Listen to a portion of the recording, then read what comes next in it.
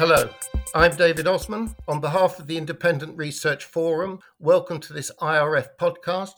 With me today is David Murrin, a global forecaster. The subject for this podcast, global investing at a time of war.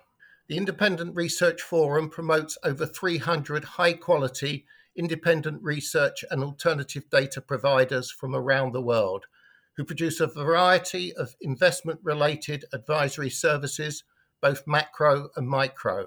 Some are global, some are country-specific, some are sector-specific, many are stock pickers. Currently, when there is a lot of near-term uncertainty in the global financial markets, it is easy to lose sight of the lessons of history and the megatrends that are impacting on bond, equity, forex, and commodity markets. I'm therefore very pleased that once again we're joined today by David Murrin, the founder of Global Forecaster, who has a well-established track record of linking long-run historic trends and human behaviour to successful short-term and long-term investment decisions. David Murrin is a polymath who is renowned for his development of a unique and effective set of behavioural models whilst at JP Morgan that have been used to predict financial markets in an effective and profitable way. David's long career has been focused on finding deep-seated patterns in history and using them to understand and accurately predict both the geopolitical dynamics and the financial markets.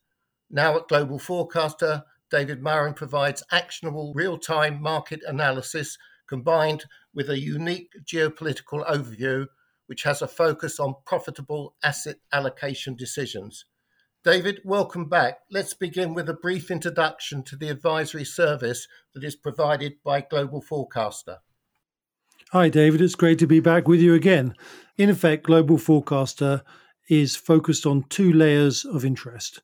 One is the geopolitical scenarios, and we look at those outcomes and dynamics using the theories first expounded in Breaking Code of the History in 2009, which are proven to predict all sorts of things that people couldn't normally predict.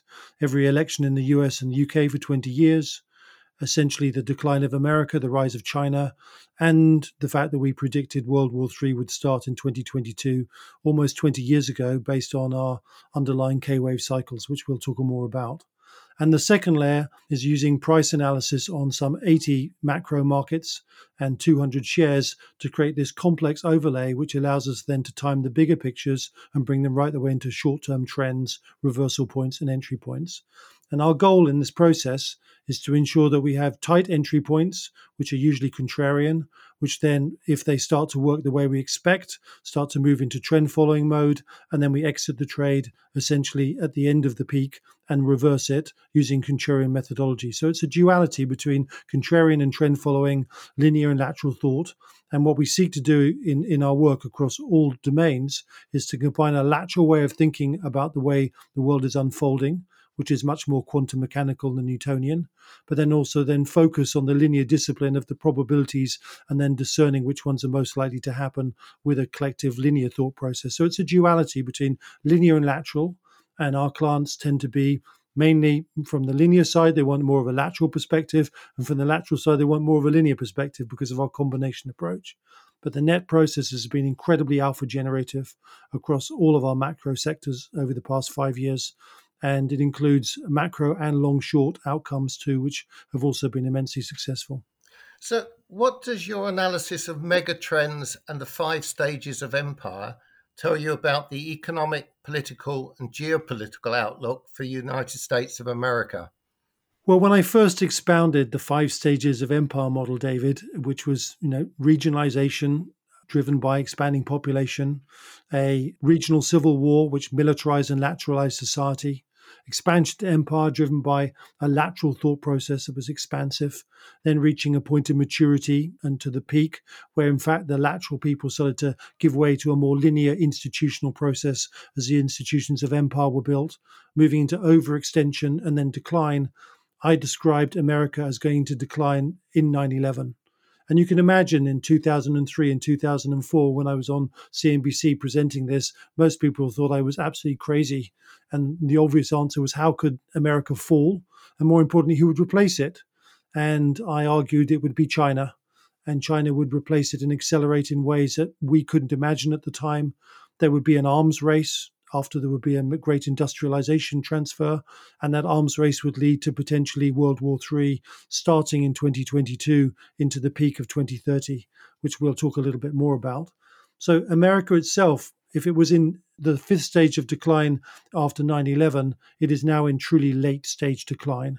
All of the qualities that I predicted, which include a number of things, super money printing, and money printing is an innocuous word, but essentially what money printing has enabled America to do in a very sophisticated form through the issuance of debt and then through quantum mechanisms is essentially perpetuate and compensate for a lack of productivity that's real. I would love to find an economist who could tell me exactly what the unleveraged real growth of America is right now. And my guess is it's probably around zero point 0.1 or zero point 0.2 if you're lucky, because the leverage is so great due to this system. This system is much more insidious than we realize. What it does is it perpetuates systems which really are non-adaptive, because as they become less productive, it compensates with leverage.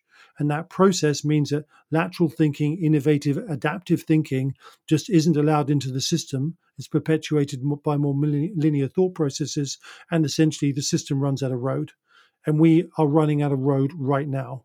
The road is never called by an empire internally, it's called by external forces. And we'll come on to those. So the political situation is correspondingly dire. It is the idea that the system is fractured into two halves. The Republicans are unrecognizable as a wealth creation party. They become something completely different, hijacked by Trump and his narcissistic self-agenda, which seems to be remarkably allied to Putin's for some nefarious reasons.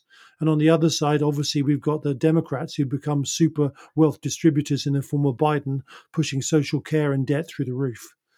The debt levels are unsustainable. The political situation is unsustainable.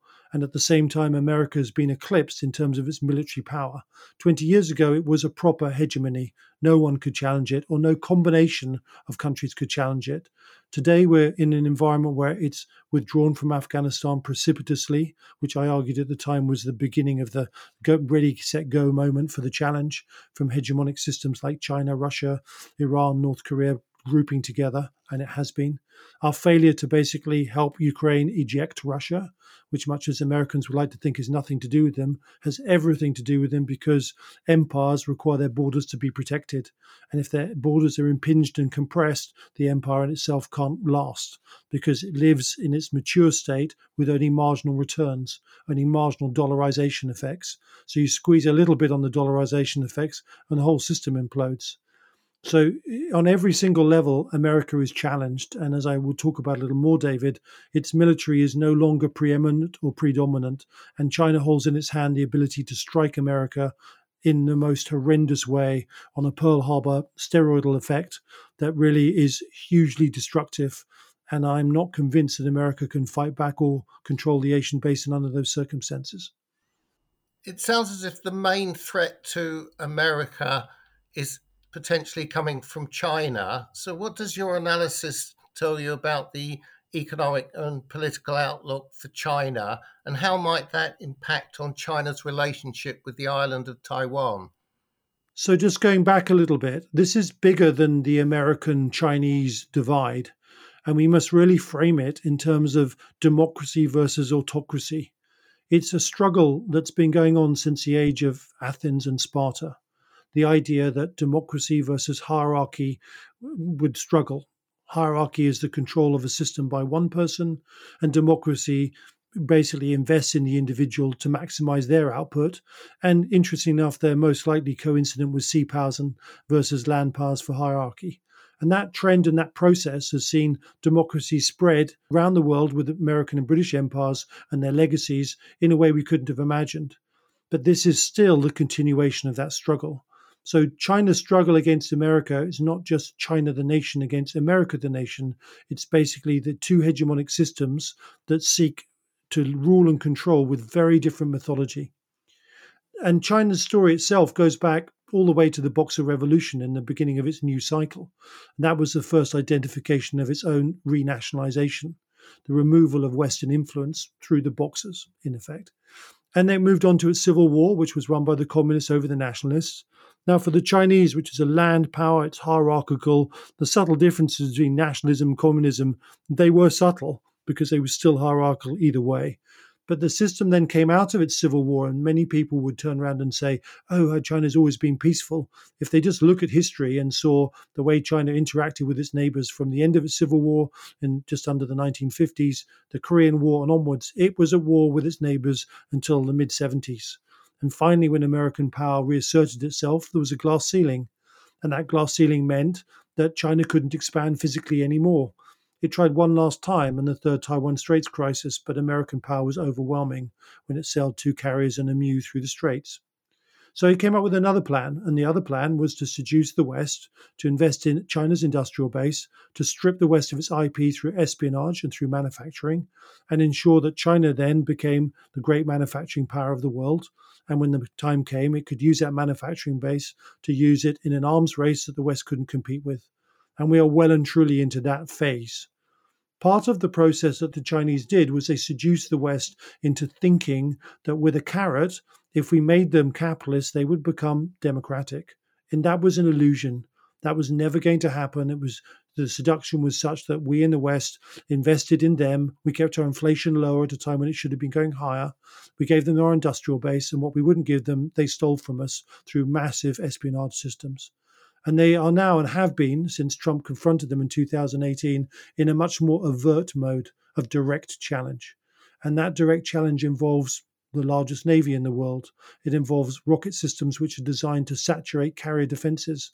And we've seen for the first time, essentially, ballistic anti-ship missiles being used by the Houthis, which are far less capable than the DF-21s and 26s of China, but they still show that only certain types of American destroyers can interdict an anti-ship ballistic missile, and they're a direct challenge to American maritime hegemony. So this is well and truly in play. The alliance around China has grown. Think of it at the center of a wheel, and the spokes are Russia, North Korea, and Iran. And as this mechanism continued through COVID, and I would argue at the same time in March 2020, the Chinese did something which very few people understood or saw. And that was they emulated the Germans, who in 1936, after invading the Ruhr, essentially put their whole economy into a war footing on the basis that they would be bust by 1940 or at war by 1939. And essentially, they enacted that strategy with huge resource compiling of resources because they knew they could be blockaded by the Royal Navy, as it had been at the end of the First World War. And that's exactly what China's done. It's stockpiled resources, it's preparing itself for conflict. And if you listen to Xi's translations in his own language, which don't really come back to us in the West, they are as belligerent as the Nuremberg rallies. So the problem for China is, having executed that strategy in 2020, it's now a moment where it's either bust by the end of 24, early 25, or it goes to war. And everything and every action we see by Xi, whether it's the removal of key people in his army, which looks like they're being removed because they're dishonest, it isn't. They're already CCP members, and the real issue is, will they follow his orders to war or not? And what China's planned is a lightning war, like all hegemonic challenges, unlike Russia, which was a different context. The conflict that they plan is a Pearl Harbor on steroid strike against America, and every weapon system they built attests to that plan and its capability to saturate American and Japanese defenses. So we're coming up to a very, very, very critical period, a period when China basically is shedding what's left of its camouflage of Western economic dynamics. If you just look at the A50, which we've been short of since the high, been running that trade really nicely, it's at a point of acceleration. And we saw some Chinese intervention, but that's just not enough to change this. So watching that move, watching it break lower, I think is a hallmark of the shift of Chinese psychology, and potentially makes them very aggressive as we come into the first 2 quarters of this year. And that pertains that this is no longer just about Taiwan. Taiwan was initially about reunification, the end of the Civil War, the completion of the conquest of communism over nationalism for China. But now it's so much more. Their ambitions go right the way out to the second island chain, and they exclude America and Japan from the industrial base of the region. So this is now a regional war that's much bigger. And if you're a Chinese planner, you know that the Japanese will join even if Biden doesn't want to. You know that once the Japanese join, they drag America in. So any action against Taiwan, which could never be lightning, by the way, is much more likely to be blockade followed by invasion. So there's plenty of time for response. But that process means that China is fighting Japan and America inevitably. So you move forward to the preemptive model, which is why they've designed their systems to operate like that and have done for the past 20 years. And they've developed some very unique technology, whether it's anti-ship missiles, which can be fired en masse, or hypersonic weapons like the DF-17, to which there is no defense for the US carrier groups. So it's a very significant period we're moving into, and one of great instability. And for Xi, his decisions are essentially he faces the weakest leadership that he could ever dream of in the form of Biden. He basically is at a point where his economy has reached a brick road. And even today, you can see the decree where companies develop Maoist militaires to control themselves and their population has just been enacted. The West would like to see that as controlling civil unrest. I think we should see it as much something more sinister. We're seeing it in the A50 in terms of the behavior of the shedding of the camouflage of Western capitalism. So all in all, China is at a critical moment, a go no go moment, where if it doesn't go, it will basically, with negative demographics and other problems, shrink and have lost its moment of challenge, or it goes and initiates a final stage into what I would describe an ongoing World War III at the moment. So this increasing friction between China and the US is already having a significant impact on global supply chains. And some economies are benefiting from those developments. And would you say the ones which are benefiting most would be India, Japan, Mexico, and Turkey, all of which are quasi democracies in one way or another? Look, the countries you mention are all really on the upward curve of their 5 stages of empire model, and they're expansive. So they tend to basically benefit in most situations, one way or the other. In terms of replacement manufacturing capability, obviously Mexico sits in the North American continent, and I can see that process only becoming stronger. India is a huge potential threat to China, although not at the moment. But its whole process of demography and the capability of Indians to produce in time will be like Russia was to the way that the Second World War operated in effect. I suspect they'll be later to join any conflict or challenge. They'll hold off for maximum effect, but they are essentially going to join in on the side of democracy because that's the only way that the penny will fall in that case. Turkey's a more complicated issue in that the Turks are the most productive people. I have close association with them, huge admiration for them. They've been poorly led. They already have jumped into super hyperinflation and found ways to adapt, and they're still productive. So the Turks are productive, full stop. And I think you pick 3 regions that would naturally be productive. And the more entropic the world is, the more that productivity on a relative basis will shine through. Can Japan be a beneficiary of this, or is it too close to America and the problems in the relationship between China and America? Japan sits inside the second island chain, and therefore, under the models we've created, for the way we expect China to behave, that it is a target for invasion, as in South Korea. That I think the vision for Xi's China is to take everything out to the third island chain, if possible, and secure a similar economic zone as the Japanese did.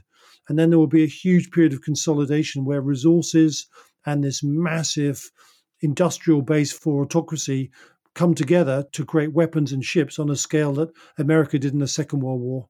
So I think the conflict that the Chinese plan is not an outright quick conflict. It's probably a decade long. It involves a consolidation of the third island chain and then consolidation of the industrial base and then something greater when their tools of war have been rolled out. So I don't think what we're entering or what we started in 2022 is going to be over quickly. Sadly, I think it's with us for at least a decade. And so the paradigms of our last 20 years are very well and truly going to have to change for us to adapt to the challenges in the West that we face with autocracy. You mentioned earlier that in many ways a world war has already begun. And if we look at what's happening in Europe and your analysis of the 5 stages of empire, what does your model say about Western Europe, which appears to be in a period of secular decline? Well, during the Brexit debates, My argument was that Britain, funnily enough, had started a new cycle and had a chance to break away if it was effectively led, which subsequently it certainly hasn't been. But actually, we were leaving a ship that was sinking. The Titanic had been holed and it was not going to do very well. And that's essentially the whole of Europe, because Europe's demography at its core has been negative for some time. If it hadn't been for American power, I think it would have really just wobbled and imploded in completely ways we can't imagine. So the construct of Europe is artificial because agglomeration of systems requires expansive demographics at the core, and Europe's had negative demographics. And looking at the way its economic policy works, which is highly protectionist, which again doesn't favor adaptation. And we live at a time when technology's rate of change is only accelerating. So lack of adaptation is a doomsday thought process. We're looking at a system that's been slow to respond to basically the threat of Russia. In the case of Germany and the Eastern countries, some of them have been infiltrated to levels we couldn't imagine by Putin's influence. So only slowly are those cobwebs being shrugged off. The only thing I will say is that this period of conflict, my next book is coming out, and it's all about breaking the code of wars. And it's really the understanding that wars are intrinsic to human evolution and catalyze evolutionary jumps, which of course goes against any of the vein that we don't like wars. Why do they happen? Well, we should start with the question, why do they happen? And then look at what they're doing for us. And social advancement and evolution is part of that process. So conflicts create a forced adaptation. Either a system adapts or it goes under. And I think this period of 10 years of conflict is going to force Europe to adapt and maybe even rebirth itself in a way we can't imagine if it can get through the initial stages of its slumber. But everything is up in the air in an environment like this. And the biggest governor of this process is what I call the Kondratiev cycle. Oh, you're familiar, some of you will be, with Kondratiev's work. So I call it the K-wave cycle, but it was way more than the observation that essentially interest rates surged every 56 years as commodities were constricted, which somehow brought about war. I've actually created a model which extends further than that initial observation. And it is that every 56 years there is indeed conflict, but the conflict doesn't start at the peak. It starts before the peak. And another way of thinking about it is a surge of entropy. So if any of you are unfamiliar with entropy, it's the physics construct of order going to disorder, of a universe that literally goes to zero energy from a point of energy. A box of matches jumping out of your hand onto the floor and spreading over it. That's entropy. We know entropy is being played backwards when the matches jump in the box, because that defines time going forward or backwards. So human systems, and this is a theory which I've added to my original theories in the past 5 years, it's human anti-entropy. The idea that we create social systems to create anti-entropy, to push back the disorder of the universe, is the driver why we create empires and super empires. And that mechanism creates control over the world as we coherently develop new stages in technology and control our environment, with some byproducts we didn't expect, like climate change, which again is feeding back into entropy. But this idea of social systems are anti-entropic. Now, if you look at the surges behind the K-wave conflicts, they're all about entropy. So one thing I will say is it isn't just about a surge that raises interest rates. It's a surge that creates chaos and disorder inside systems, between systems, outside systems. And that's the domain in which these great hegemonic conflicts take place every 112 years. Given the weakness in America and Western Europe, was it a weakness of the NATO alliance in recent years? One of the main reasons why President Putin initiated Russia's ongoing war with Ukraine? So the collapse of the Soviet Union and the wall coming down, and I did a lot of work in Russia, a lot of investment, all the way up to 2005. So I watched its chaos, watched the arrival of Putin, and I finally stopped doing business when I realized that Putin killed people he didn't like, some of which were in close contact. And so I've always been aware of who he really was. He was an autocrat, a dictator of the most brutal kind. And anyone that can't understand or see that now really needs a proper wake-up call.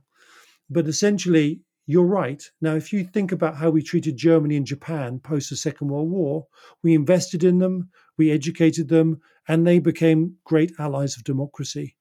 In effect, Russia was never treated that way. It was almost shunned. and it was treated, I would say, exceptionally badly by America and with contempt. And so at the stage when Putin came in 2000, he only saw, with, of course, the low of the commodity cycle and Russia as a commodity economy, he only saw a viable, sustainable route through joining the EU. But of course, between 2002 and 2005 and 7, the commodity cycle started again, and suddenly he became aware that those sources of revenue were once more alive.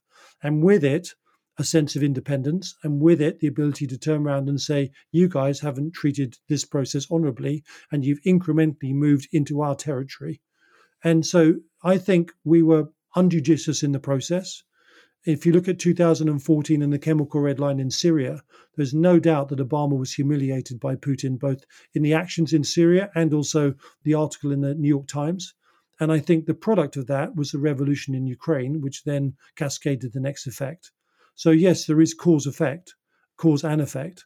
But I would say they are slightly different from the magnitude event of Putin enacting a large scale invasion with such suffering of life.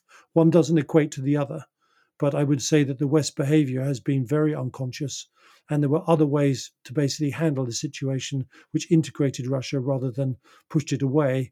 Although how dealing with Putin was always going to be a challenge, always because of his own agenda.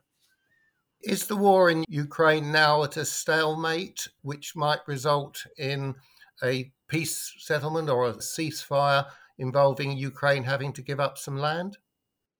Well, let's go back a little bit to the kind of history. The reason why Putin took Crimea was because the oil and gas that sat off Crimea would have basically substituted his regime of feeding Europe with energy.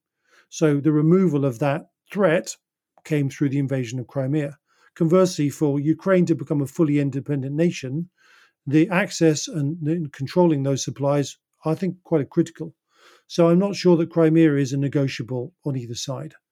When you look at the way the war started, Putin started with a policy of escalate to de-escalate, i.e., I take the land, I drop a nuclear weapon, and then you don't do anything because you're a Western country and you're weak. Well, he was right. The West has been really weak.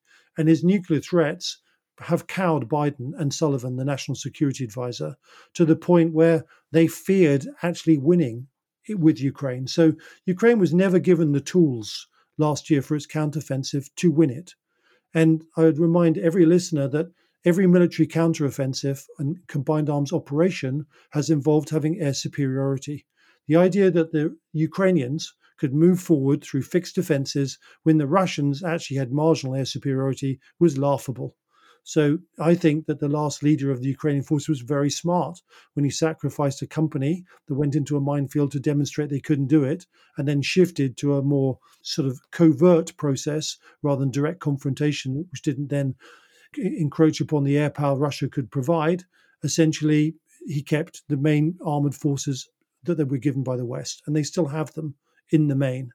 And I think the problem is that they just have been starved, not just by the Republicans and the Magda Republicans, which is just unbelievable to watch, but they've been starved of even when we were giving them what we said we thought we were giving them, they just didn't have the weapons to win. And I don't believe that technology is actually creating a hiatus. If it was a fully global conflict with NATO, the results would be very different because we would enact air superiority, suppression of ground air defenses, and then exactly as the Russians have done to the Ukrainians around Avika when they've got localized air superiority, they bomb them with glide bombs and they've basically pushed them back with not only artillery but air superiority.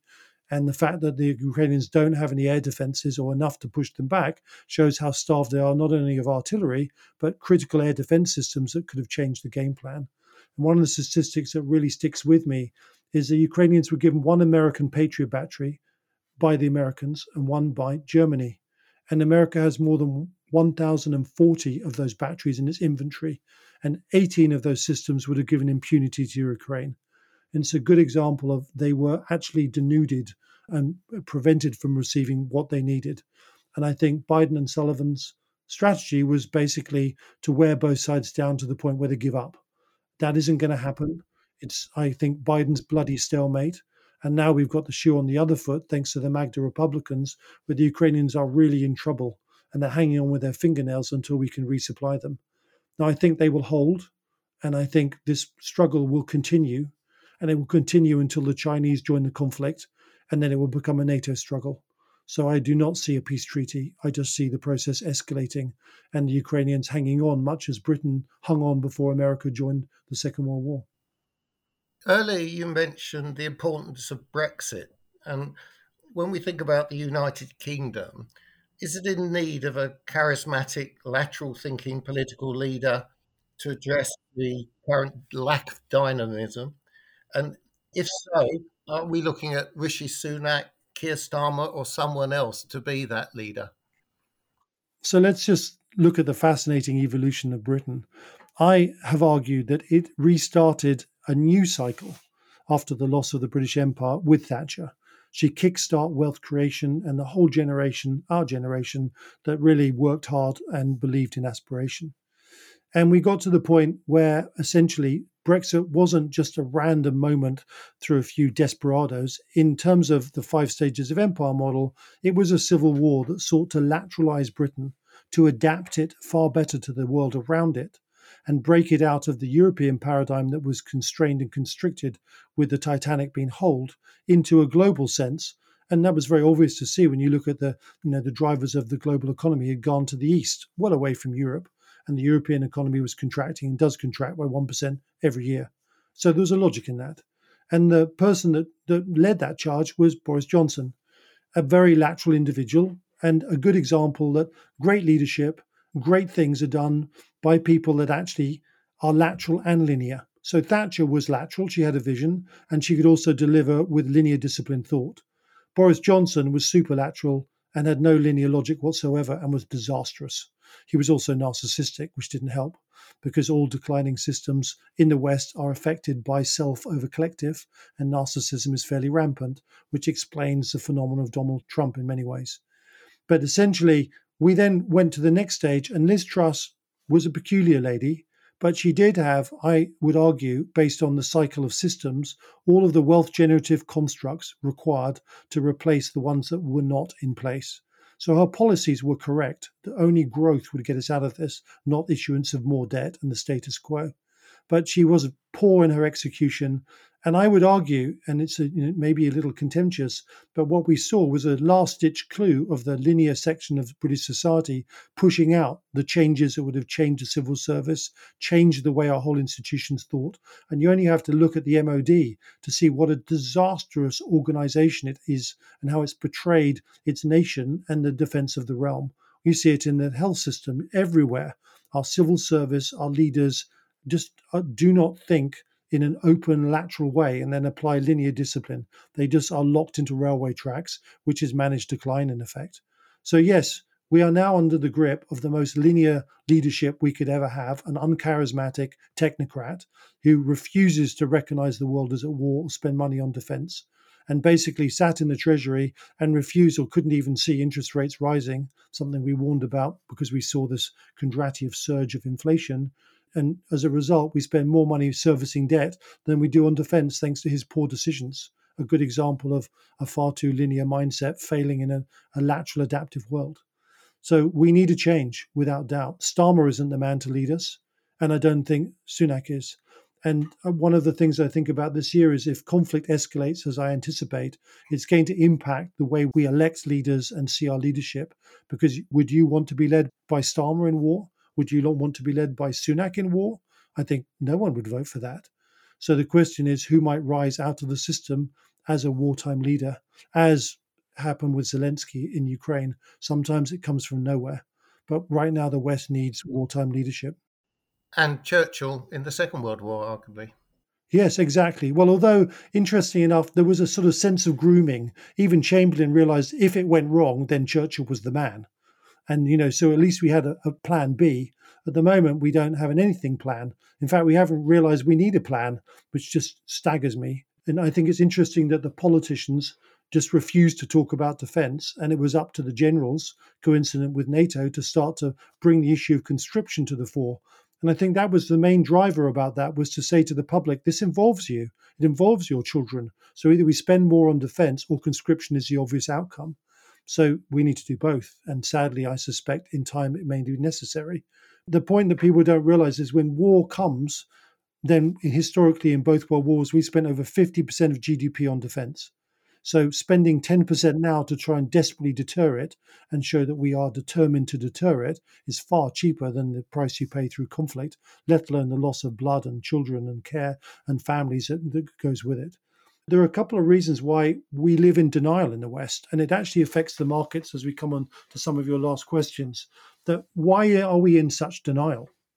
There are a number of considerations. One is the world was in denial into 1914.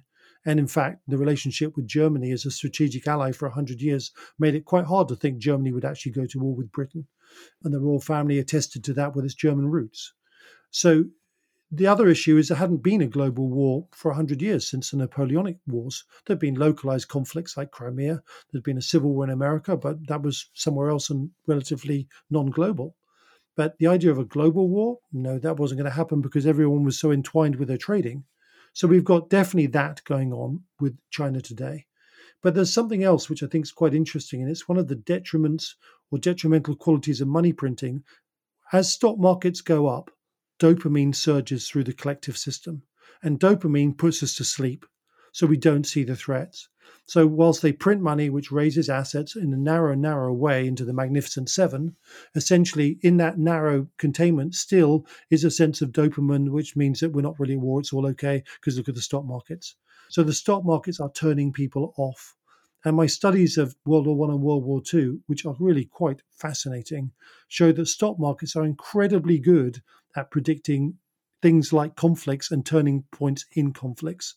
They don't predict very well going into the conflict, but they do predict the turning points of conflict, which is a topic which people can read a lot about on my site if they come and subscribe.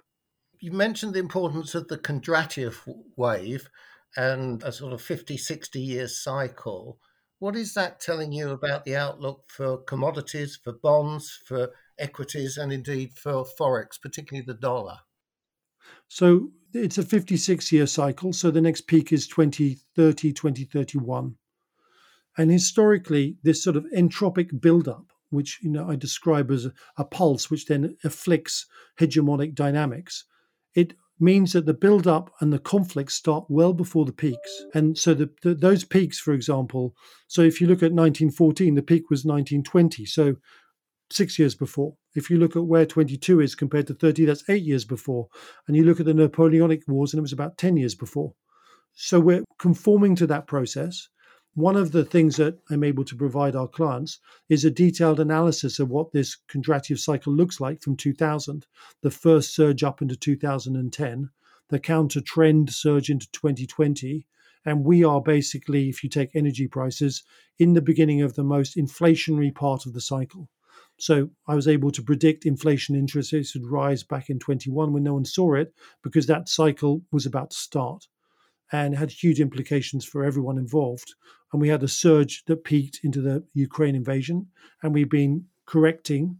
And most central banks think that's the end of inflation. I hate to break it to them, it's just the beginning. And we'll see it through oil. We'll see breaks higher. And I'm incredibly positive about whether it's oil, copper, whether it's precious metals.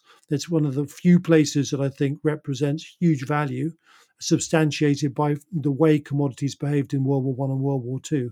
So that's one of our core investment thesis with a huge amount of evidence as to where you should be, the entry points, and also how they behaved, how resource constriction has enacted in World War I and World War II. So that's the first bit. The next bit is really what's happening to the dollar.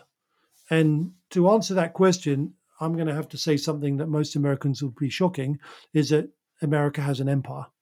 Its empire was far more subtle in that it allowed its constituents to feel they were free, and it used the dollar to extract a taxation system on other countries, which it brought home to sustain its debt and its economy.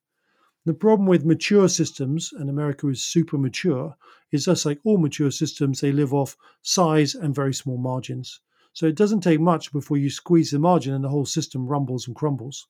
And we're at that point.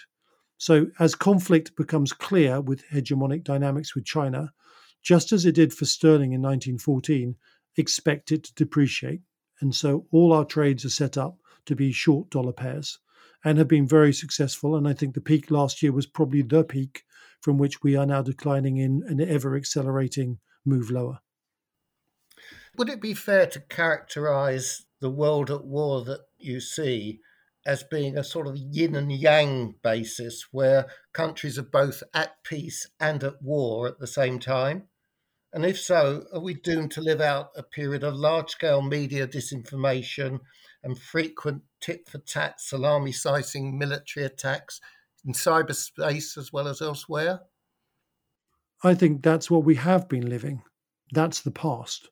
We're now in a far more kinetic phase of this conflict. So, no, I think it's going to be far worse than that, just as we've seen in Ukraine, and it was unthinkable. And I say it was unthinkable, but we did predict a global forecast of 6 months beforehand that there would be a 95% chance that Putin would invade Ukraine. And that was against all the odds when people didn't believe it was possible. So we have a good predictive record of not only when and how he did it, but going back to some of the details of how that conflict is unfolding. And so when we talk about escalation, it comes from a position that I often say when people laugh and say, you're a warmonger, or how can you say that? And I often turn around and say, well, did you anticipate Putin invading Ukraine? And most of the people that don't think escalation is possible fit into that category. And once you're behind the curve in these things, you're always behind the curve. You can never get ahead of it. And core to that is that the majority of humans think a certain way.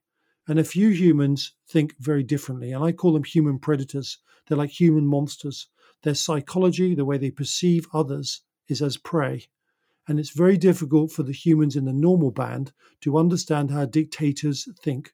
So we just project what we think onto them. And of course, we wouldn't do what they're about to do because they're fundamentally different. So to start making accurate calculus about the way hierarchies operate and autocracies operate in today's world, you've got to really study the psychology of their leadership. And it's so different from our own.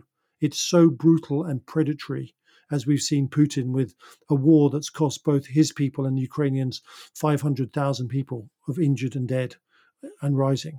So before people quickly say that's too much, don't think about it. It's important to reframe thought in a more realistic way to make the assessment, and especially with respect to what I call these human monsters that lead autocracies into conflict. In this extremely unsettled global environment, could such things as the rapid development of artificial intelligence and drone warfare eventually cause the human race to lose control of its own destiny? Oh, that's a question of our generation. And we were all brought up with the Terminator movies.